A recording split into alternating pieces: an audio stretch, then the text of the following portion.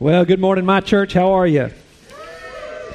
Hadn't seen you in a while. If you don't know me, my name's Mike.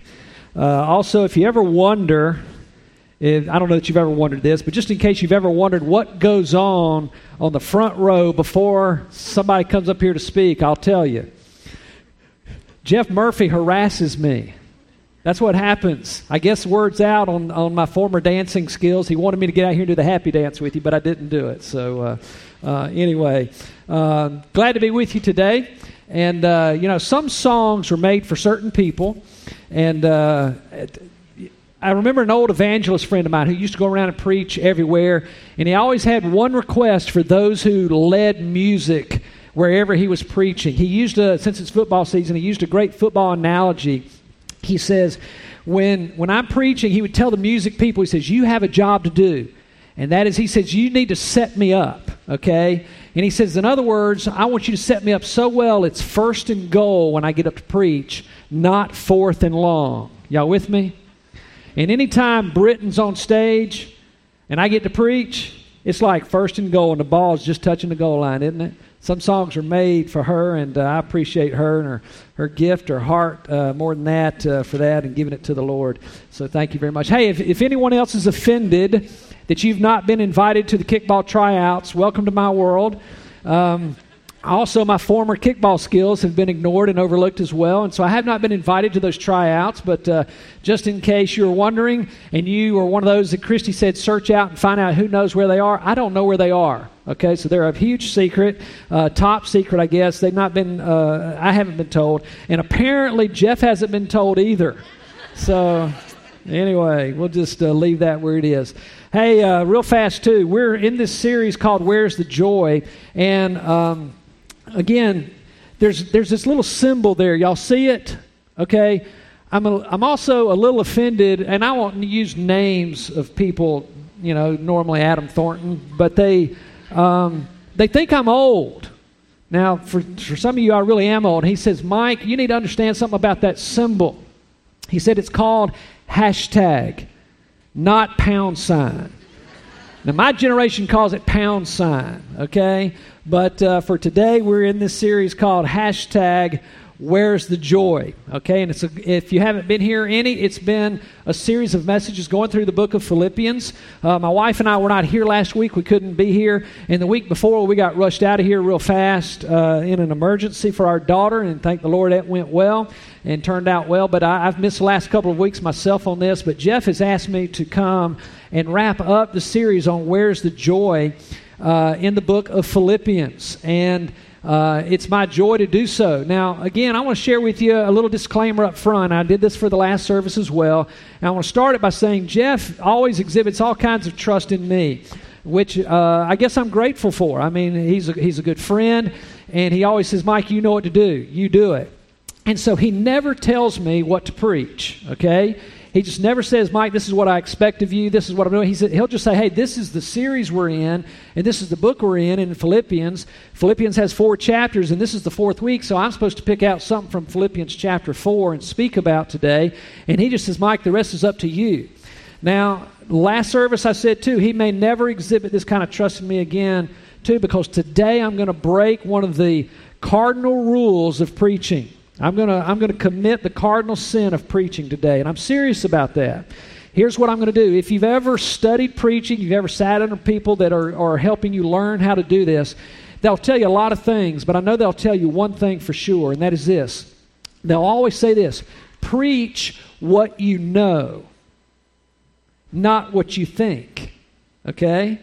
Because when you start preaching what you think, you can get into places that you don't belong, and then you're no longer accurate sometimes in preaching what you think. Guess what I'm going to do today? Later on in the message, I'm going to give you something that I think is true out of the Bible. And here's the great part about it, okay? You cannot prove me wrong, all right? There's no way. You cannot prove me wrong. Now, some of you wives, some of you husbands, you are thinking right now, that's the kind of debate I like to be in with my spouse, somewhere where she or he cannot prove me wrong, okay? But there's another side of that coin, all right? I cannot prove that I'm right. But I'm going to build a case for this thought because really the question is not whether we're going to debate that today or not. It's really not, okay? It's whether or not we accept some of the premises behind it because there's enough biblical evidence to say, okay, that could be true. And either way, it's going to help me, especially in this series and this thought process of where is the joy that God has promised? Where is the joy as far as being a believer, as far as being a Christian, being a Christ follower, making Him the leader, the forgiver of my life? Is there really joy in this? And the answer to that question is yes. Now, one of the things that I remember a mentor of mine telling me just a few years ago in what I do on a regular basis now as a corporate chaplain, I go into companies and organizations every day during the week. And as we go in and go to these companies and minister literally to all the employees, this gentleman who was probably one of our premier guys in our organization, he's now retired, he said this to me, and he said it to us all who he would coach and mentor. He says, you are pain hunters. Every time you go into a location that you go to, a business or an organization, you are going in there hunting the pain of people, okay? And in doing that, he said, oftentimes what you're going to find as you discover the pain that's in people's lives is, and I've used this illustration up here before in the past with Adam Thornton, that sometimes you end up just having to sit in the ash heap with them. And that's just part of the process of building that relationship, caring for them. And you know what I'm talking about. You've done that with your friends. You've done that with your family before. Sometimes all you can do is sit in a person's pain with them as you seek to try to find a way to get out of that. Now, as I do that, I find a recurring theme that is something that I'm going to talk about with you today on this whole thing about where's the joy. There's this theme that plagues us, that keeps us from experiencing the joy that God has intended. And by knowing this, and as we're going to talk about in a moment, practicing this, it's something that we're going to discover, hey, that could be that one missing ingredient of finding the joy that God has forever intended for me to have. So I want to pick two verses out with you out of Philippians chapter 4. I want us to look at these and see if we cannot find a little bit more to this answer of where's the joy. In Philippians chapter 4, beginning in verse 8, this is what we read. In the first two words, Paul says, finally, brothers. And now before we read the whole thing, what really he's saying is, in Georgia language, he's saying, finally, y'all, listen up. One of the things you'll discover as you read the book of Philippians is Paul is a little redundant, okay? He's not saying the exact words over and over again, but his theme of joy in this book is so interwoven that really he's overlapping his speech and he's overlapping his letter with kind of the same theme over and over again. And so here in these verses, when we hear him say, finally, brothers, he's given us another time, in another way, in a nutshell, what he wants us to do to experience joy. Again, chapter 4, verse 8, finally, brothers, whatever is true, whatever is noble, whatever is right, whatever is pure, whatever is lovely, whatever is admirable, if anything is excellent or praiseworthy, think about such things. Think about these things. Verse 9, whatever you have learned or received or heard from me or seen in me, put it into practice, and the God of peace will be with you.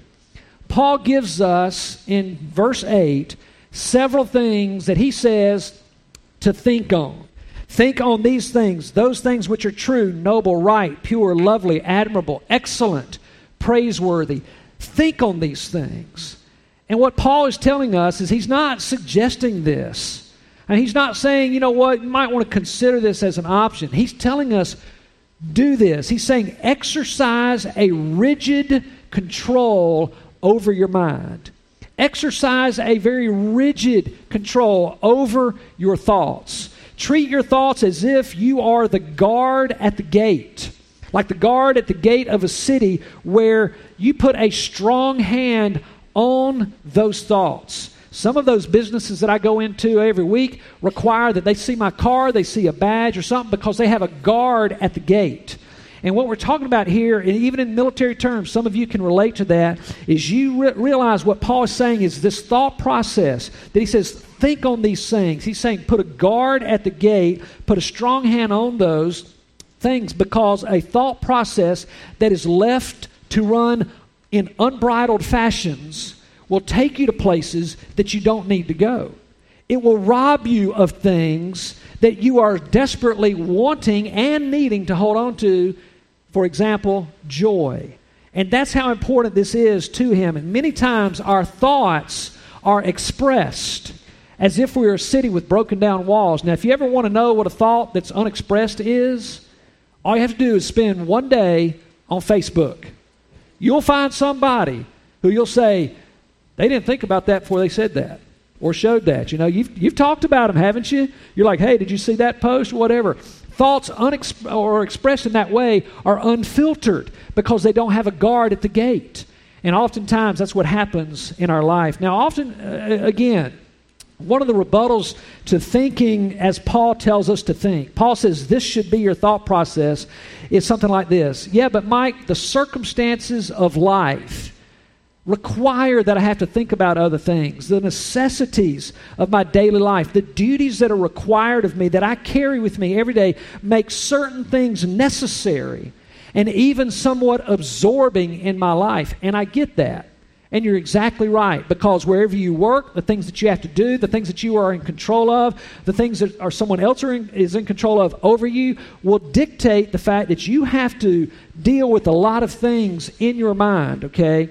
But the fact still remains that Paul says, interwoven through all of that must be a filter, must be a guard on that thought process that says whatever's true, noble, right, pure, lovely, admirable, excellent, praiseworthy. Think on these things. That's why we need to embrace this catalog of thoughts into the thought process that we take every day with. So, I want us to look at each one of these words that Paul says. We cannot exhaust them. We do not have the time.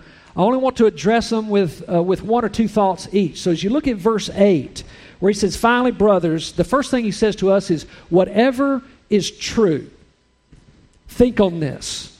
If it's true, think about this thing called truth. Now, truth is the highest of all virtues. When Jesus spoke on this earth, he says, I am the way, the truth, and the life. Really, this word is a word that takes us to a place of reverence and literally will command worship from us. So whenever we think about what is true, the highest embodiment of truth is the Lord himself. The highest embodiment of truth, every aspect of him, every quality of God is pure 100% truth. And so what Paul is calling us to do when he says, have this thought process like this, is think about what is true. He starts us off with saying, worship God. Your thought process should constantly be going over all the attributes of God, all the names of God, all the worth of God, whatever's true. And the second one is like it, whatever is noble, okay? Where it means whatever is reverent. And so when we think about these first two, whatever is true and whatever is noble, really it's a process that Paul is taking us into worshiping God. I used the analogy in the first service too, and the same here, where the disciples of Jesus looked at him, and if you ever thought about this, they never looked at Jesus and said, teach us how to preach like you. Teach us how to teach like you. The disciples saw something different in him. They said, teach us how to pray like you pray. And Jesus said, he gave them the model prayer when he says, well, when you pray, pray like this. Our Father who art in heaven, hallowed be thy name. Now there's an expression of worship.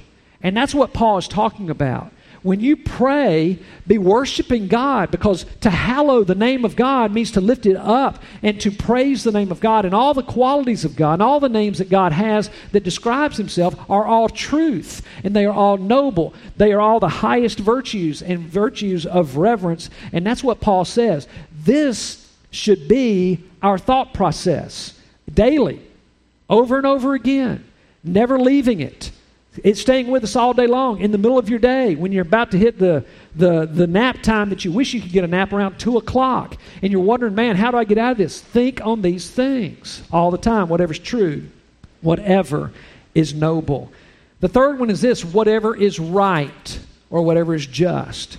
Now this one's very simple. And it boils down to, what is my duty? What is my obligation? Now, once again, kind of like the analogy with the guard at the gate, our military personnel and families that are in here, you get this. You understand duty and obligation. And the rest of us should. The rest of us have that knowledge and that understanding. But that's exactly what Paul is saying is this. Focus your mind on what is right. Focus your mind on what you're called to do. Focus your mind and your thought process on the obligation that's before you. So whatever is true, whatever is noble, whatever is right or just, think on these things. Now the fourth one is simply this: purity. Whatever is pure, think on these things. Now this word pure means a couple of things. It means simply righteous. Whatever is righteous, think on these things. Let these thoughts dwell in your brain, and let them be the expression of your life. Whatever is holy. That's also another word for pure. Here's another one, and I like this word, and we don't use this word much anymore in our English language today, but it's the word chaste. Whatever is free from obscenity, in other words. Whatever is free from defilement. Whatever is stainless. And so many times, more often than not, this word chaste has to do with our sexuality and approaching it properly with the right mind that God has given us instead of the foul ways that the world has taken and perverted it with. And that's exactly what Paul is saying here when he says, take your mind and make it pure. Let there be, I read this phrase from an old English author. This is exactly what he said about this in a commentary on this verse and on this word pure. He said this: let there be a shuddering recoil from all that is opposite to purity. I like those two words, a shuddering recoil. Now, you know what is absent today in our society about the subject of purity? Is any kind of shuddering recoil. You know what we do today?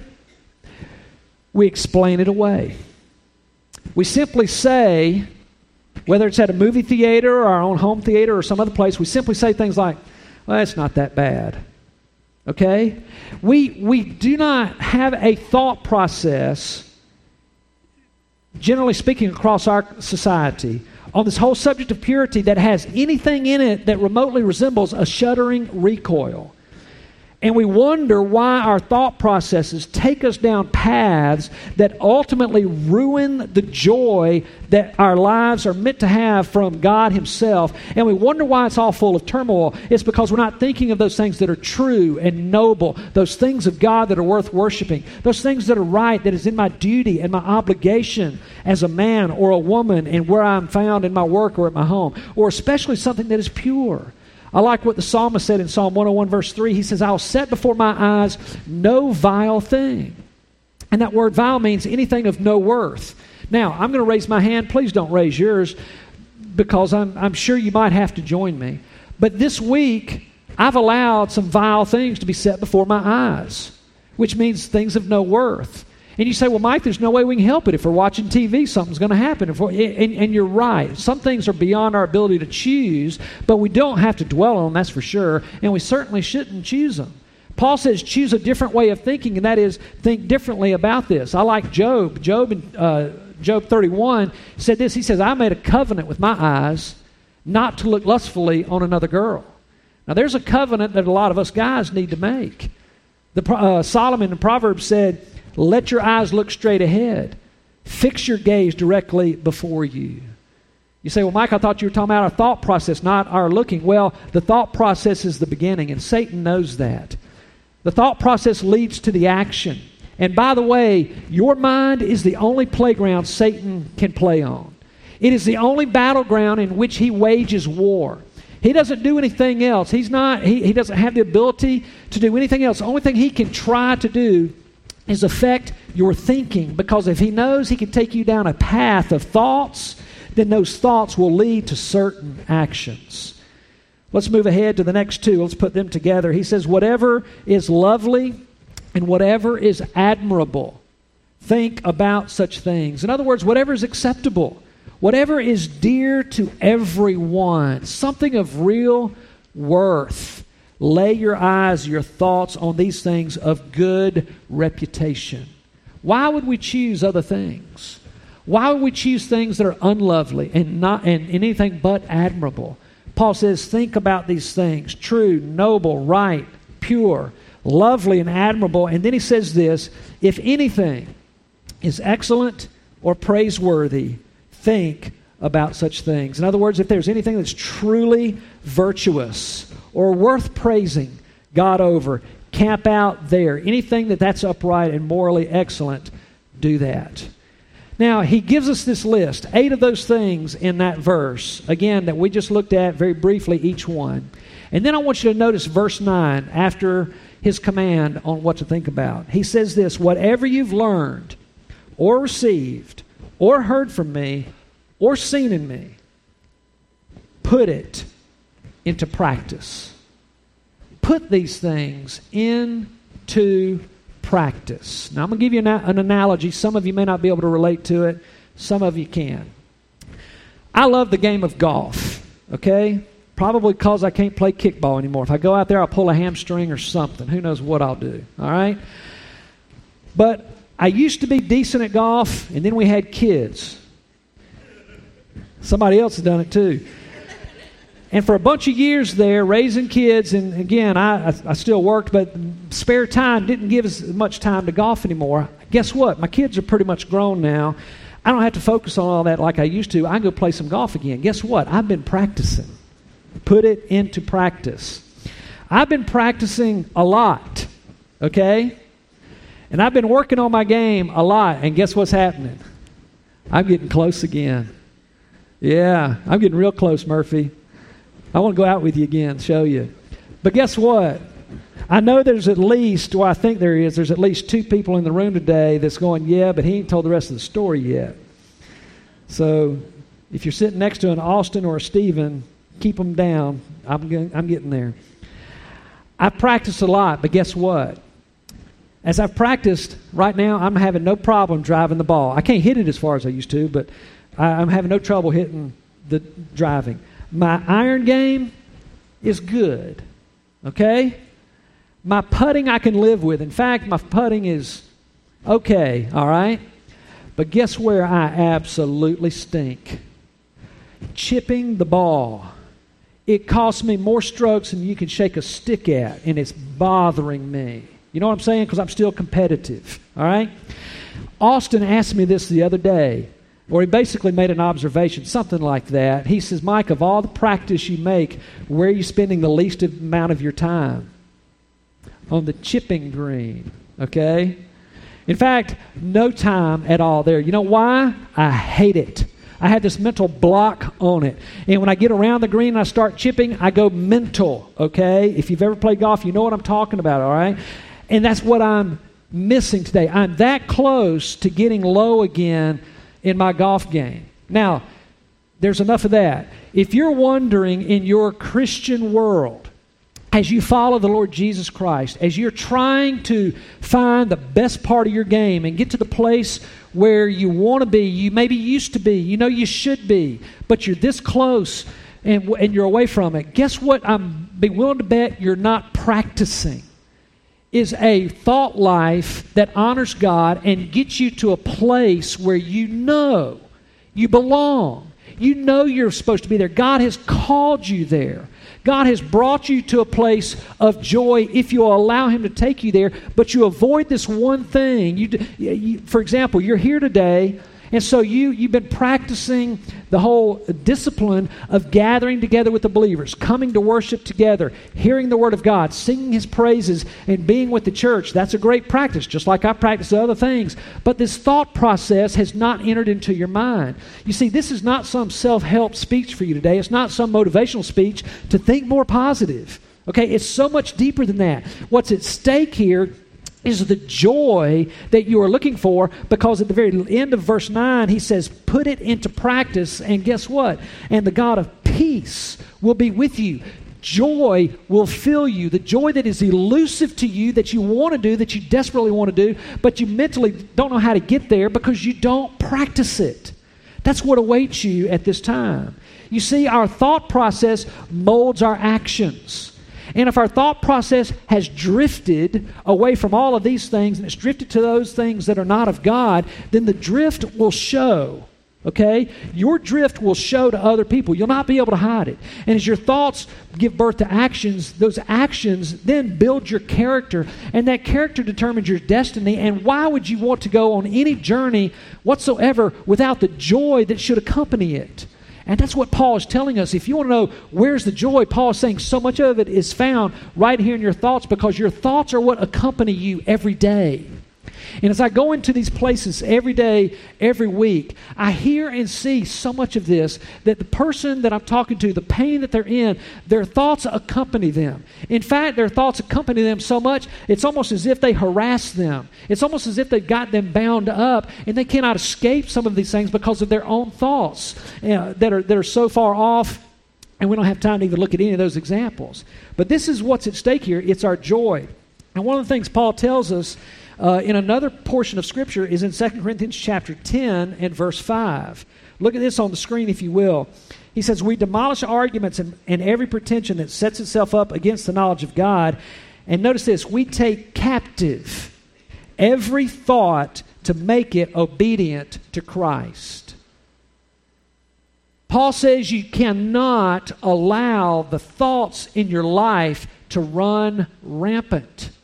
You've got to take these thoughts captive and make that thought obedient to Christ, or subject it to the obedience of Christ. In other words, okay, is this thought something I should have going on in my mind? Should I let it go and give birth to something else? Well, let's see. Let's put it up against what Christ would say. No. All right, let's take it captive and put it over here where it belongs and move on. We don't do those things. We simply say, oh, it's not that bad, or I'm not as bad as others. You know, it's just not going to really affect me that much. Look out. It will affect you. Satan's very patient. He'll allow it to run. If you'll let it run rampant, he'll be patient enough for it to turn into an action. And then that action will begin to mold your character. And then before you know it, things are destroyed in your lives, whether you've lost your family, lost a job, lost whatever it could be. This is what is at stake for you, is your joy, and it's what he wants to do to you, and that is destroy everything about you. Now, there's another place that Paul talks about something I want to bring up, and this is where I get to my disclaimer earlier. Okay, I'm about to venture into the world of the unknown, okay? 2 Corinthians chapter 12, beginning in verse 7, this is what we read from Paul. You may not hear these first same words, but just follow on the screen. To keep from becoming conceited because of these surpassingly great revelations, there was given me a thorn in my flesh, a messenger of Satan to torment me. Paul is saying, I've been given some great revelations, okay? And what's been given to me is this thorn in my flesh, a messenger of Satan to torment me. He says, 3 times I pleaded with the Lord to take it away from me. But the only thing God said to him at that time was, my grace is sufficient for you. Now, who in here knows what the thorn in the flesh of Paul was? Nobody. All right? Nobody knows what that thorn was. In fact, there's some theories of what that thorn was. A couple of them are this. Number one, some people think that the thorn that Paul had to deal with was a physical infirmity of some sort.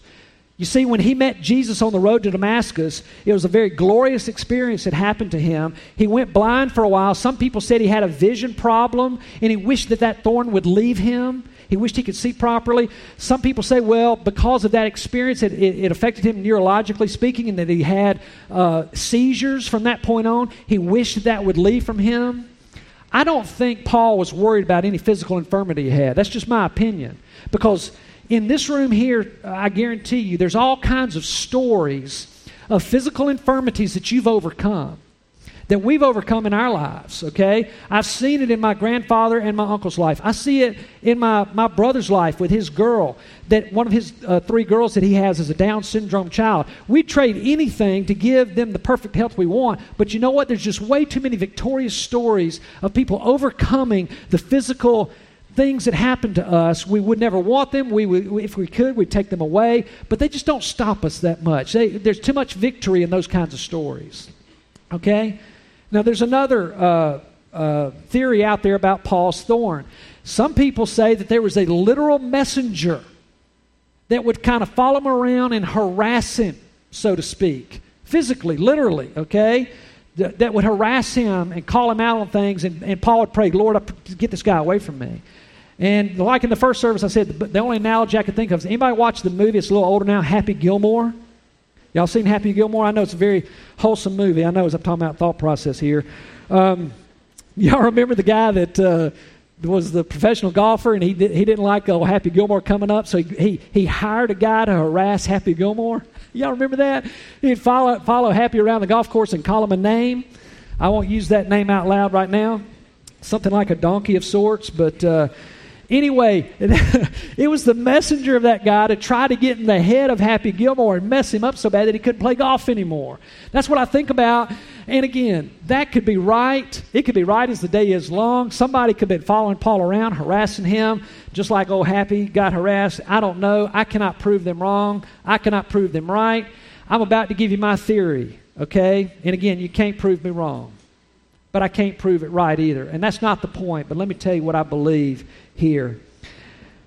I think, and a lot of folks think, too, that the thorn in Paul's side were thoughts, memories. We don't know that to be true, but that's the one I buy into. That's all I'm saying to you, okay? Nobody can prove that. But here's why. Paul talks about it a lot. Paul says you need to take captive every thought and make it obedient to Christ, as he said a couple chapters earlier. And back in Philippians, he just talks to us so much about think on these things. And as you think on these things, if you've heard from me, whatever you know from me, then put it into practice, and there you'll find the peace of God that passes all understanding. You see, Paul is just like us, and this is one of the reasons, again, who knows why? We just don't know some of these things. But Paul had a past. Do y'all remember? If you don't know what Paul's past was, read about it, okay? He was a very ungodly man. Fair enough? For those of you who know it, let's just call him ungodly. Anybody else in this room have a past? I know my past. I know my past. And listen to me. I know how sometimes it is very daunting as it haunts me. And there are times that I think back and say, wow, God, I cannot believe you would save a person like me. Because what Satan does sometimes is he reminds me, yeah, Mike, you're going to go preach at my church this Sunday, but do they really know how awful you've been? And I'm like, no, they don't. If they did, they'd run me out. And it haunts me. You know what it takes from me? It takes the joy away from me. Satan does not have the ability to take God away from me, but he can take that joy that I want to walk in and absolutely rob me of it if I allow it to. And he could tell me, Mike, here's why you're a loser. Everybody else would know you're a loser too if you just list out all these things. If they knew the things you thought about, if they knew the things that you said, if they knew the things you did. We've all been there, I think. We all have a past. We all know what it means to be guilty. And that's why I love, and you may have heard me say this almost every time I preach. I don't know. And if you're tired of it, get over it, because here it comes again. Psalm 32:5. David was one of the worst sinners on this earth, even though he was called a man after God's own heart. He said, I confessed my iniquity to you, and you forgave me the guilt of my sin. You see, God wants something for you more than just the forgiveness of your sin. He wants you to walk guilt-free. Hello? Guilt-free. And Satan knows that once your sins are forgiven, they've been placed as far as east is from the west. Satan cannot even find that, so he can't even go make you a sinner again, but he can make you feel guilty over things and keep you trapped in the shame of your past. Could it be that Paul was haunted a little bit about all that he used to do, all the Christians that he killed and that he had killed and he watched over being killed? Could it be that he had these thoughts and memories that he said, Lord, I wish you could take this away from me? I don't know. I don't know. The only thing I can say is maybe, to be honest with you. Maybe. But one of the reasons why I believe that was his thorn is because the only battlefield that Satan operates on is right here. I cannot prove the reason why Paul said these things, but Paul understood where Satan operates. And Paul knew that generations upon generations upon generations would read these words thousands of years later, and he would want to give them hope to say, listen, the only thing Satan can do is ravage your mind and take away your joy. And if you'll learn how to take captive these things, if you'll learn how to think about what's true, what's right, what's noble, what's pure, what's trustworthy, what's excellent, what's praiseworthy, then you can do battle with the enemy and know where the joy is, because you'll be able to lay hold of the joy, the one piece of your Christian life that's missing from you being the best one you can be, just like the one piece of my silly golf game is missing. He said, if you get this, you'll come to that place of joy. You'll understand it like never before. I was with a lady this week in the workplace where she is, and I was trying to use this to encourage her. She takes phone calls from customers. Anybody ever take phone calls from customers? You ever get a mean one? Have you ever been the mean one? She got cussed out. She received all kind of venom and poison just poured on her. And he hung up on her. And she was upset about it. And she looked at me and she said, after she kind of spewed her own venom over it, okay, she finally looked at me and said, what? You know, it's like, well, hello. I said, that call was a gift from God, wasn't it? And she's thinking, and I'll tell you what she's thinking, because she told me. She said, you got about a minute to explain yourself or I hit you. And y'all are out there thinking, yeah, you're an idiot, Mike. Why would you say such a thing? That's stupid. I told her, I said, here's why it's a gift from God. She is one of us. She's a follower of Jesus. She believes on the name of Jesus Christ. She's a Christ follower. I said that call was a gift from God because you have the ability to impact His world. Because your thought process, your life, the joy that you have in you can help bring out a witness to that person and change their day. And she had a great comeback for me too now. She said, he didn't give me time to do that. I said, well, yeah, you're right, but look at all these people around you.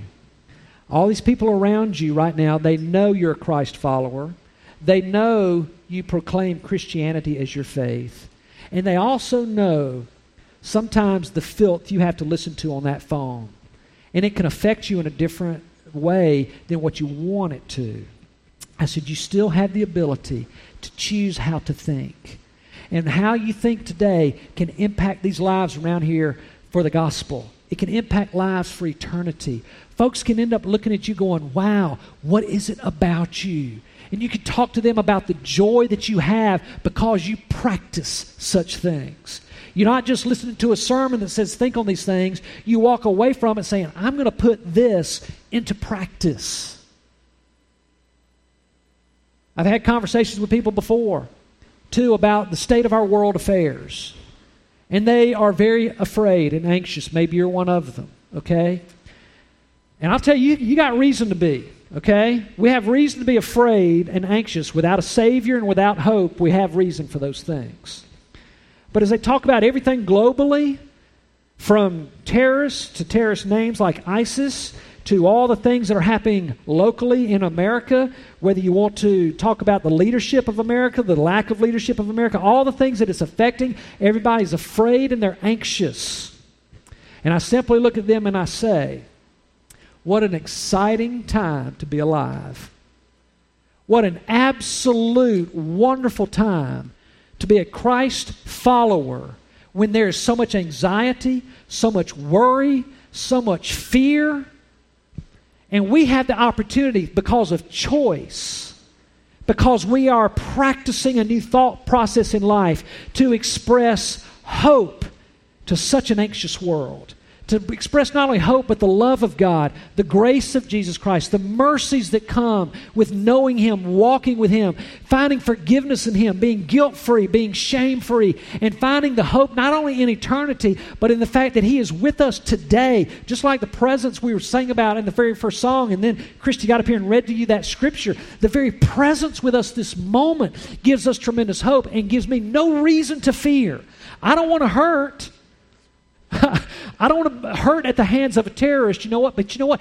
I got something better than that, and I can choose. I can choose to win that battle every day if only I'll put it into practice, is what Paul says. And then the God of peace will be with you. You know, I don't have to stand here and tell you that your thoughts shape you, that your thoughts guide you.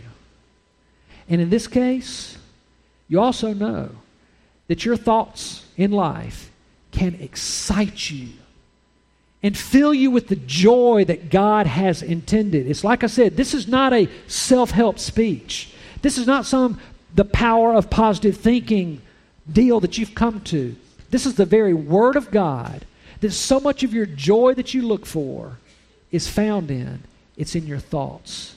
Whatever's true, whatever's right, whatever's noble, whatever is pure, whatever's trustworthy, excellent, praiseworthy, lovely, admirable, all these things. Think on these things. Let these rule your life. It'll change your relationships. It'll change your workplace. It'll change your life. I'll say one last thing, then we're going to pray. I don't win at this all the time. In fact, I lose at it more than I care to know, okay? I'm a fellow journeyman with you in this process of wanting to be more like this all the time. My wife wishes I were more like this all the time. She's figured it out better than I have. She's not like it all the time either, but she's figured it out better than I have, and there's times I know she wishes, I wish he could get his thought process right so we can move forward in joy. So much is at stake, and I pray that you'll go back and practice it as Paul said. Let's pray. Our Heavenly Father, we thank you so much for the fact that we can have a relationship with you through your Son, Jesus Christ. Lord, we know that the Scripture is true where you've told us that the thief comes to steal, kill, and destroy, but that you have come that we might have life and have it more abundantly. Lord, this is one area for sure that Satan can steal from us, rob from us, and destroy us by removing our ability to dwell on the things that you'd have us to dwell on, and therefore we live in defeat versus living in the joy that you've intended for us to live in. Lord, thank you for an example like Paul.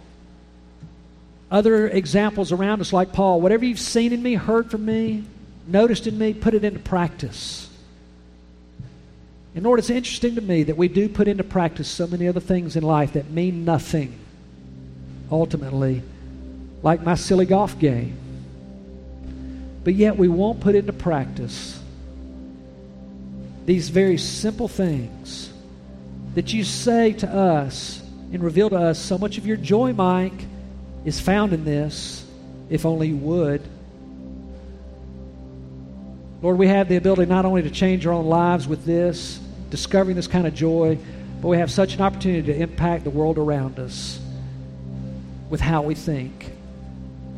Thank you, Father, for revealing to us so much about your plan for us, not only to know you, to walk with you, to find forgiveness of sin in you, but to find joy in the present and for the future, where we can lay our past behind us and never worry about going back there again. Thank you, Lord, for today. It's in Jesus' name we pray. Amen.